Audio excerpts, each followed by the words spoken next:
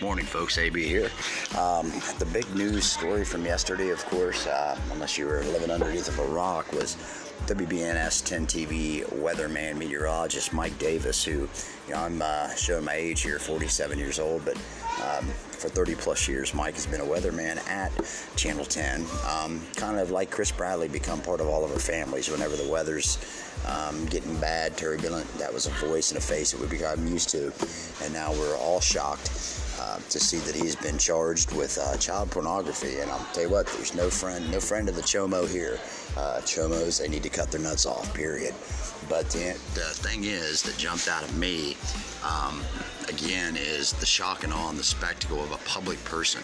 When there's a person that we don't know who they are, gets charged with child pornography, of course or any hideous crime, of course there is disdain amongst the social society.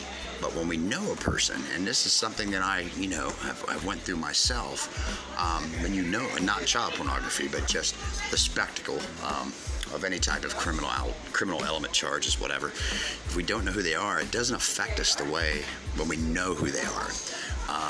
And I think that really is a disservice, in essence, to the victims of the ones who we don't know who they are, because they're just as victimized. You can tell by Mike's mugshot that he knows he's in some deep shit. I wish him nothing but as much time as he can get for such a hideous charge, to be looking at little girls, little boys.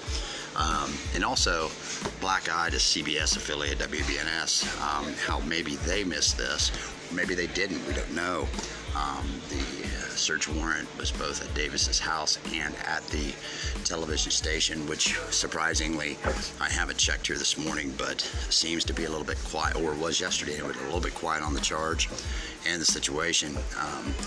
But anyway, we don't know at the end of the day what's going on behind closed doors with people and what they're doing in their closets. So, but again, what jumps out at me is the spectacle of it all. And that's what I'm thinking. That's why I'm having my coffee this morning and pondering on.